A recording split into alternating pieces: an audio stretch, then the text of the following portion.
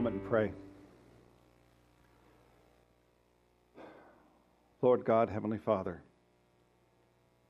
you have given us your word. I pray this morning that your word works on each one of us who are hearing your word, that we come to ever greater faith, ever greater devotion to Christ Jesus, our Lord and Savior. So work on us through the power of the Holy Spirit. This I pray in Jesus' name. Amen. So imagine, if you will, that there's a brand new fire department. And it's brand new in this town. It's a fairly large town, but brand new. They have young men who are strong, and they go through all the exercises. They do everything, making sure that all the equipment's ready for the fires, and they go out and they do the fires, and everything works really well. But then the years go by, and the men are getting a bit older. And they are not necessarily checking their equipment as much, but they're still doing it.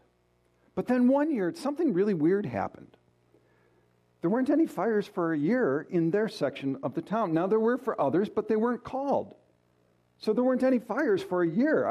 And as time progressed, well, they ended up eating a little bit more, gaining a little bit weight, and they weren't checking the equipment as much as they should have. And some of the equipment, especially with other budget cuts, had gotten a little old.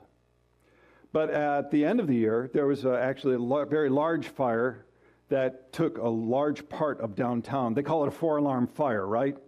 Or 5-alarm fire. So all these trucks had to come, and this department had to get there as well. They got there last, and tragically, because they weren't ready, 3 of their men died in a fire.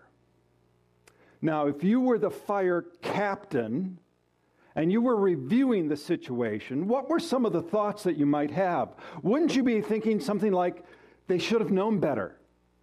They should have been prepared. They know the risks of their profession. They should have been ready. They should have been prepared. You and I would probably have some of those same ideas, some of those same questions going through our minds, some of those same thoughts, wouldn't we? But it's the same thing with us Christians, with the church at large. We know that the Lord will come again, and we need to be ready and waiting. You see, Jesus took some of his precious last hours, just a few days before he was to be crucified, and he took time with just his disciples to talk about the end times, to talk about his advent. Now, the advent that he mentioned is not the first advent that we're going to start to celebrate in the coming weeks. That first advent is about his birth, but the second advent is about his coming again. And so in Matthew chapter 24 and 25, it's a long section. It's a section called the Olivet Discourse. It's called the Olivet Discourse because he took just his disciples, the inner group, to the Mount of Olives, hence Olivet Discourse. So we need to heed this because Jesus took precious time in the precious few days before his crucifixion to talk about this. And you know what? He didn't spend time talking about the specific day and the specific hour. You know what he talked about most? He talked about waiting, watching, being ready, and being productive. One commentator summed it up like this: live as though Jesus is coming back today. Plan as though he is not coming back for 100 years. So this morning, we're going to do waiting and ready. Next week, we're going to talk about being productive. Our roadmap for this week is we need to keep our light, or keep your light lit. Because personal salvation cannot be shared. Therefore, enter the door before it is shut. That's our roadmap for this morning. You ready? Waiting and ready. Are you ready? Here we go. All right, Matthew chapter 25, starting verse 1. Then the kingdom of heaven will be like 10 virgins who took their lamps and went to meet the bridegroom. 5 of them were foolish, and 5 were wise. For when the foolish took their lamps, they took no oil with them, but the wise took flasks of oil with their lamps. So, Jesus' parable about the kingdom of heaven is pretty straightforward, and he uses the metaphor of a wedding feast. It would be helpful for us to understand, though, a little bit about wedding feasts in the time of Jesus, because there were actually 2 parts. There was the betrothal, and then there was the wedding feast itself. Now, the betrothal was much more than how we have it now, the engagement. You know, you go to the restaurant, you give the ring, that type of thing. It was much more formal than that. As a matter of fact, there was a ceremony with witnesses in which the man and the woman formally pledged to each other. Still wasn't a marriage, but it was very formal, and there was a pledge of faithfulness. And even though during this time they could not be sexually intimate with each other, if they were intimate with somebody else, it was considered adultery. I want you to bookmark that in your mind, because when we talk about Joseph and Mary, they were betrothed, right? But now Mary was pregnant, and it's like, whoa, that's a serious thing going on there. So just bookmark that. Now, after about a year, there was the formal wedding itself. And what would happen is the groom and his companions would get specially dressed up. And they would go from his house, and a procession was made to the bride's house. And there they would get the bride and the bridesmaid. It was truly a bridal party. And they would process back to the groom's house for the ceremony. And the ceremony wasn't just like a half hour and then there's a little part. It would go on for a week. So it was a big deal. So that's the situation. Jesus is talking about that there's already been a betrothal, and then the groom is going to come for the feast, for the final ceremony.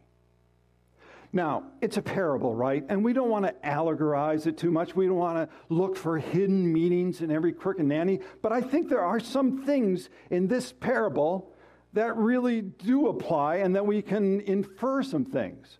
For example, in this parable, who do you think the groom is? Who's coming for the bride? Jesus, right? Jesus would be coming for his bride. And who's the bride? The church. Right. If you take a look, Jesus is the groom. This is what Scripture says, and we have that also in Revelation. The church is the bride. I would encourage you to look at Ephesians chapter 5, verse 25 through 27, and it really brings forth the idea of Christ as the groom and the church as the bride. That means us, the bride of Christ. So who are the bridesmaids then? The virgins, or I'll just say bridesmaids. They would be members of the church, wouldn't it? And now remember, there was a betrothal already took place. And what was the importance of the betrothal? It was a pledge of faithfulness, wasn't it? Christ has said, I have pledged my very life to the church that I might sanctify her and make her holy. And then the church then also must give the same pledge, an undying pledge of faithfulness to Christ Jesus, the groom. So that's the setup. I mean, we wouldn't get all that just by kind of looking at the parable here, but there's a depth to it that the audience, the disciples, would have understood.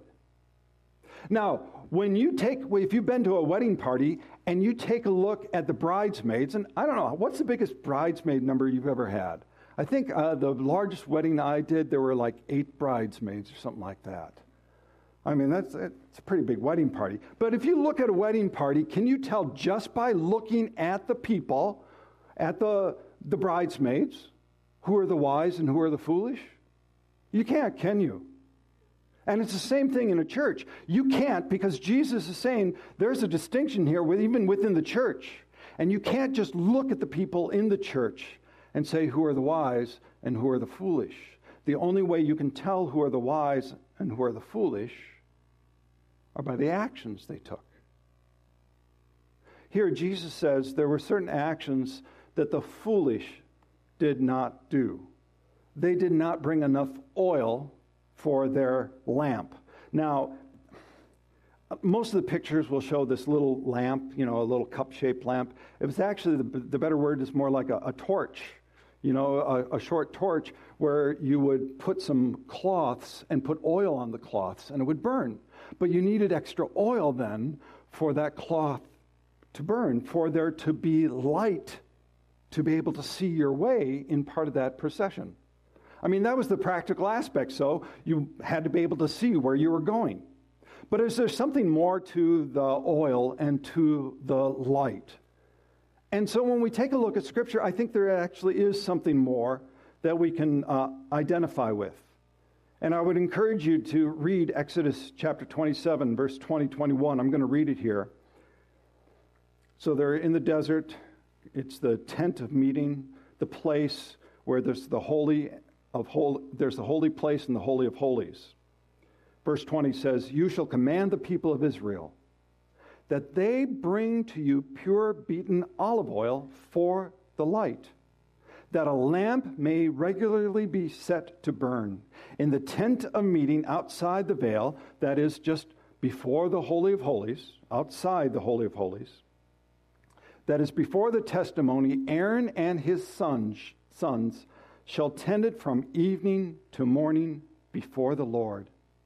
It shall be a statute forever to be observed throughout their generations for the people of Israel." This was important. This was a command that God gave, that these lamps must be lit and oil must be provided to it. So what can we surmise from that? Well, certainly in the Old Testament, the oil and light were used to signify the presence of the Lord. And I think for you and I, we can surmise that this oil, this light, is the light of Christ Jesus. And it is a light that burns with spiritual life.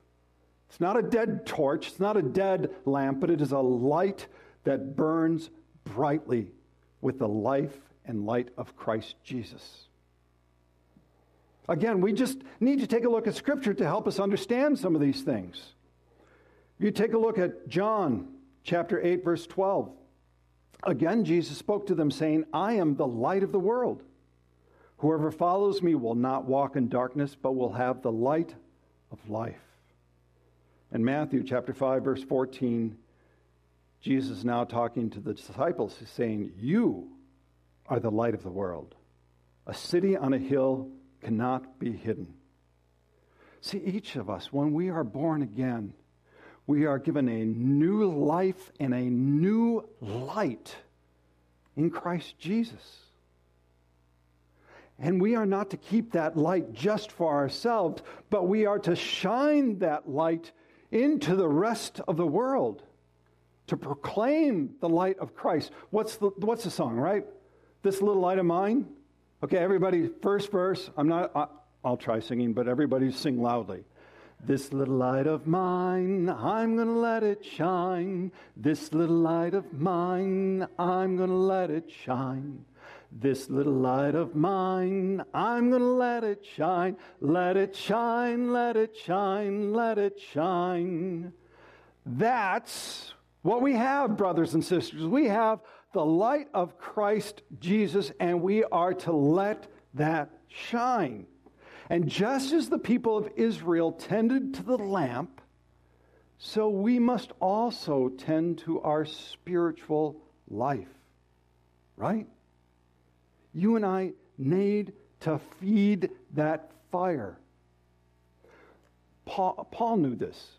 Paul wrote to his protege Timothy, and he told him specifically to fan into flame the gift of God. So how are we to fan into flame? How are we to keep this light burning? What's the oil? Well, we are to be devoted to a spiritual light and life of Christ. See, on an ongoing basis, we need to come together to worship, right? We need to come together to worship. We need to be together in prayer, not just individually, but together in prayer. We need to abide in His Word, which means a devotional life, but also there's Bible study. So we dive deeper into His Word. And I'm using and emphasizing the we aspect here because all of us need together to help each other have that flame burn brightly.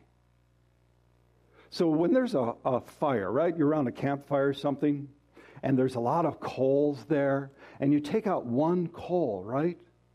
And if you set that coal aside, what happens pretty quickly? It burns out, right? It cools down. It loses the flame. It loses the fire.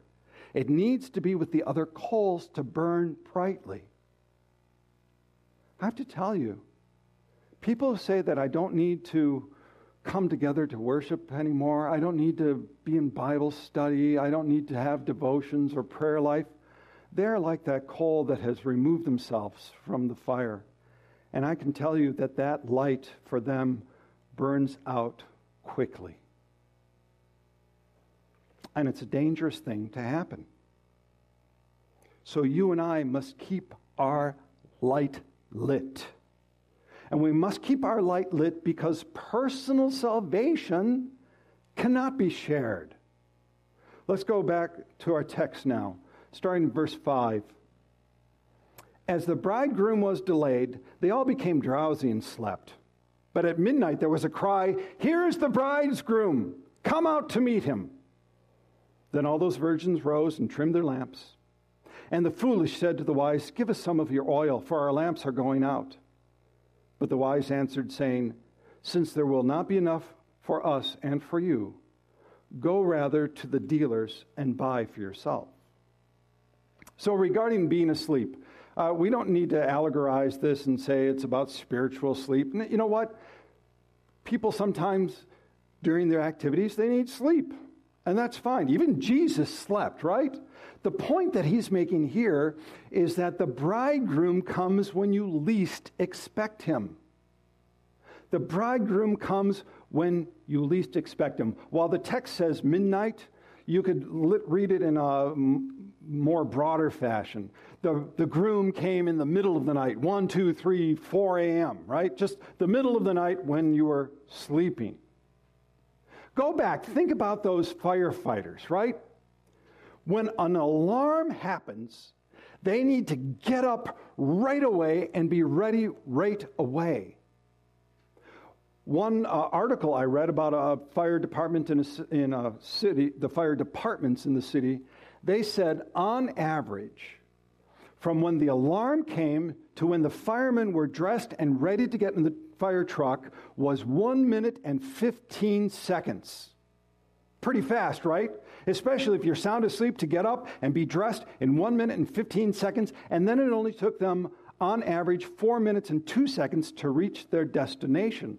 So just a little over 5 minutes from totally asleep to totally there on the job. I have to tell you, when Christ comes, you will not even get that time. You need to be ready then and there. Not days, not weeks, not years, but then and there. And there's going to be a shout. The shout will be, "Here's the bridegroom, come out to meet him." This is the announcement of Christ Jesus to all of creation. You know, when he was born on the first Advent, it was a very humble Advent, wasn't it? He was born in a stable, laid in a manger. And although the shepherds heard the voice of the angel singing, here now it seems that all creation will shout out. Revelation chapter 19, starting verse 6. Then I heard what seemed to be voice of a great multitude, like the roar of many waters, like the sound of mighty peals of thunder, crying out, Hallelujah!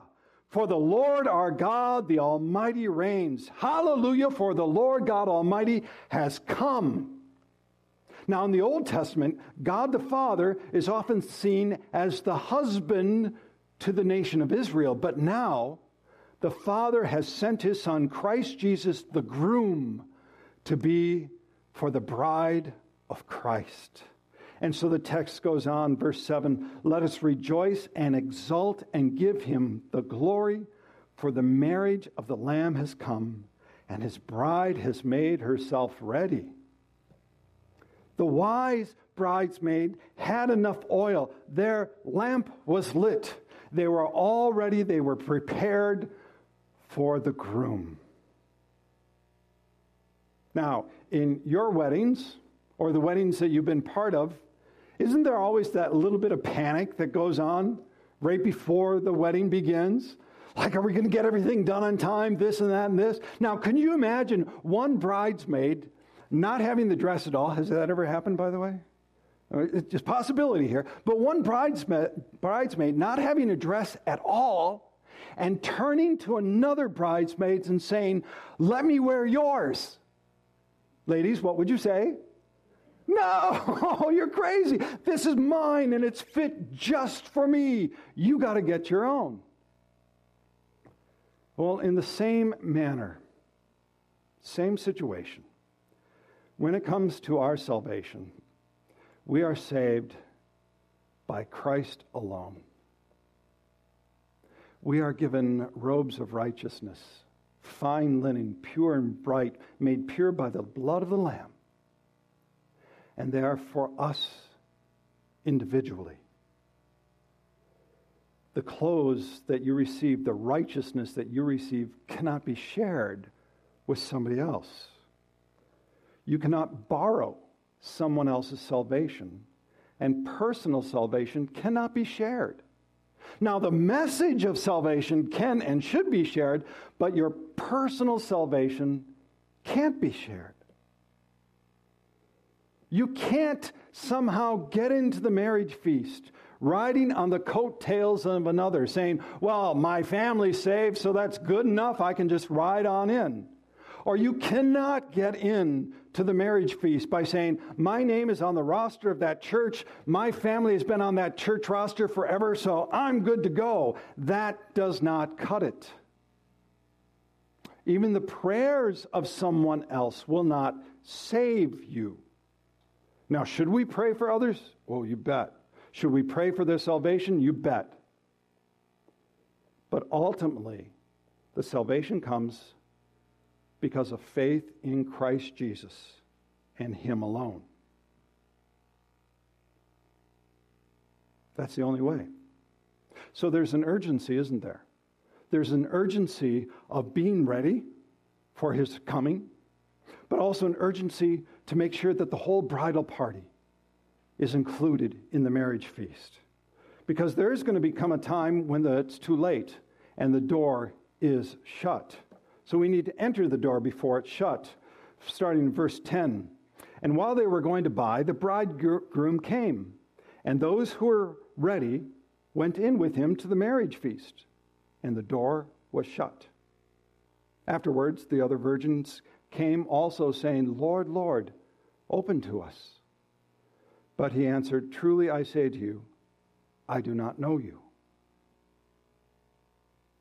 Now, in a lot of movies that you watch, especially like Hallmark movies about weddings, you know, they always set up the dramatic effect near the end, that the bride or the groom somehow is delayed. Right? You've seen this? They're delayed somehow. They're, for whatever circumstance, they can't get to the wedding on time, or so it seems. And so they have to hitch a ride on a plane, a train, a bus, a car, whatever. And then, so you see them in the movie, they get on there and they're panicked and they're frightened and they're like, oh, what's going to happen? And then you cut away to the church. And it's always the pastor looking at his watch, and the organist had played the bridal march the 5th time, and now the organist looks at the pastor like, really? And the pastor's just about ready to say, maybe we should. And at that moment, in bursts the bride or the groom, and all is saved, and it's a happy ending, isn't it? Did I get that about right? Yeah.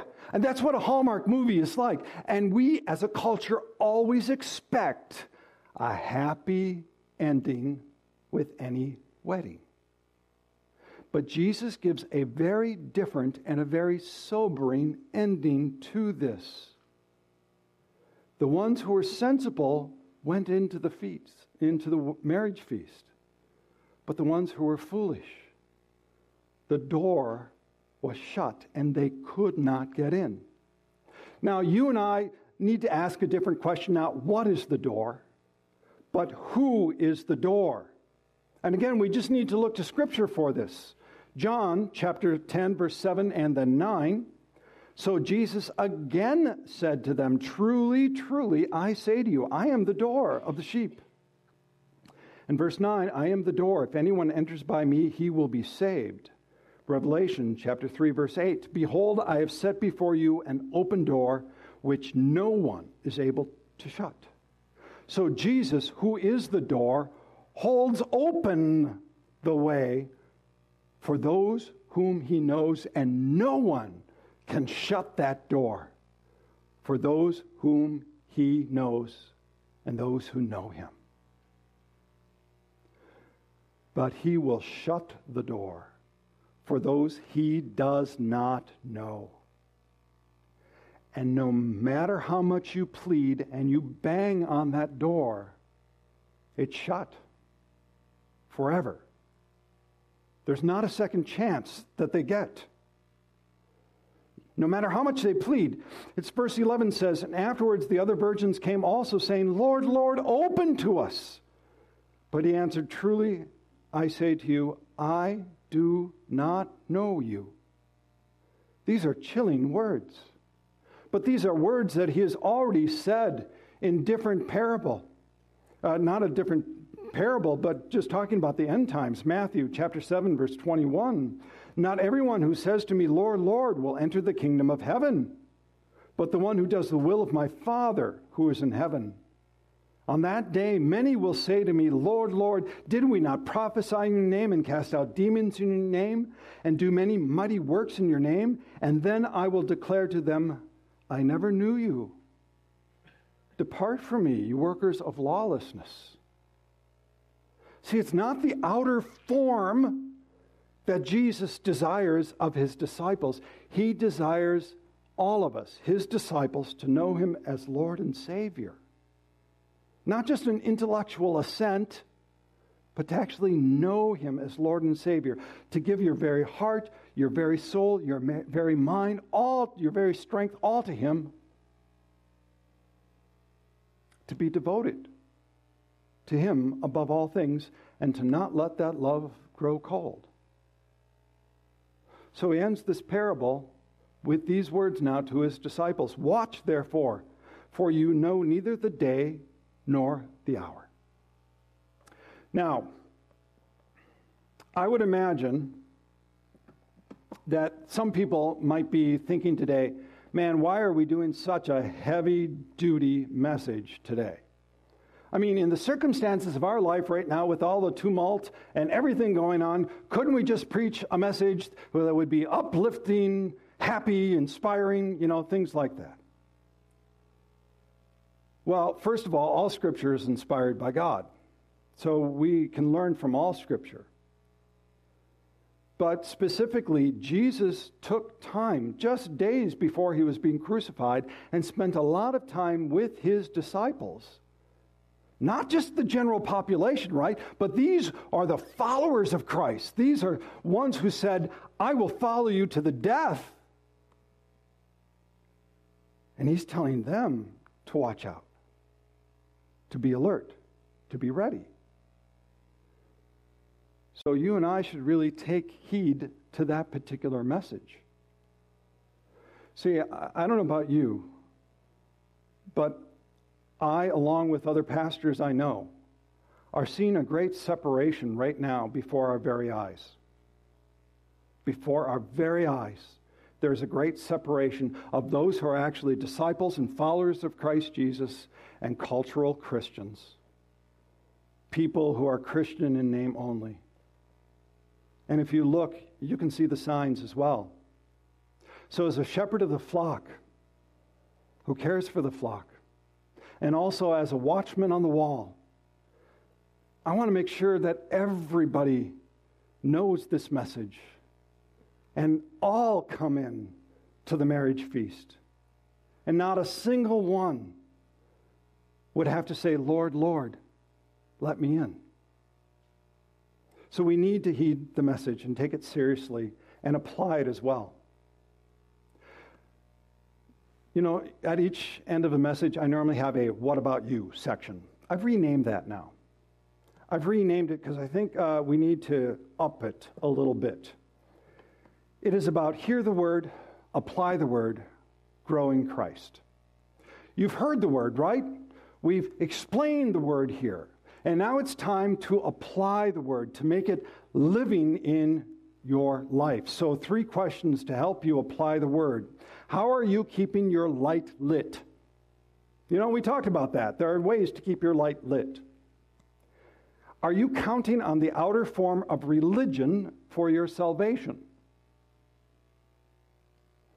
And are you waiting and ready to enter the marriage feast at the moment's notice? Let's pray.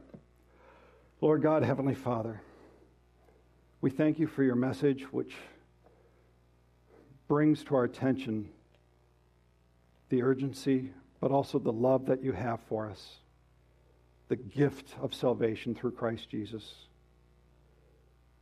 Help us to have a spirit-filled life, praising Jesus, being devoted to him day in and day out. And in his name we pray. Amen.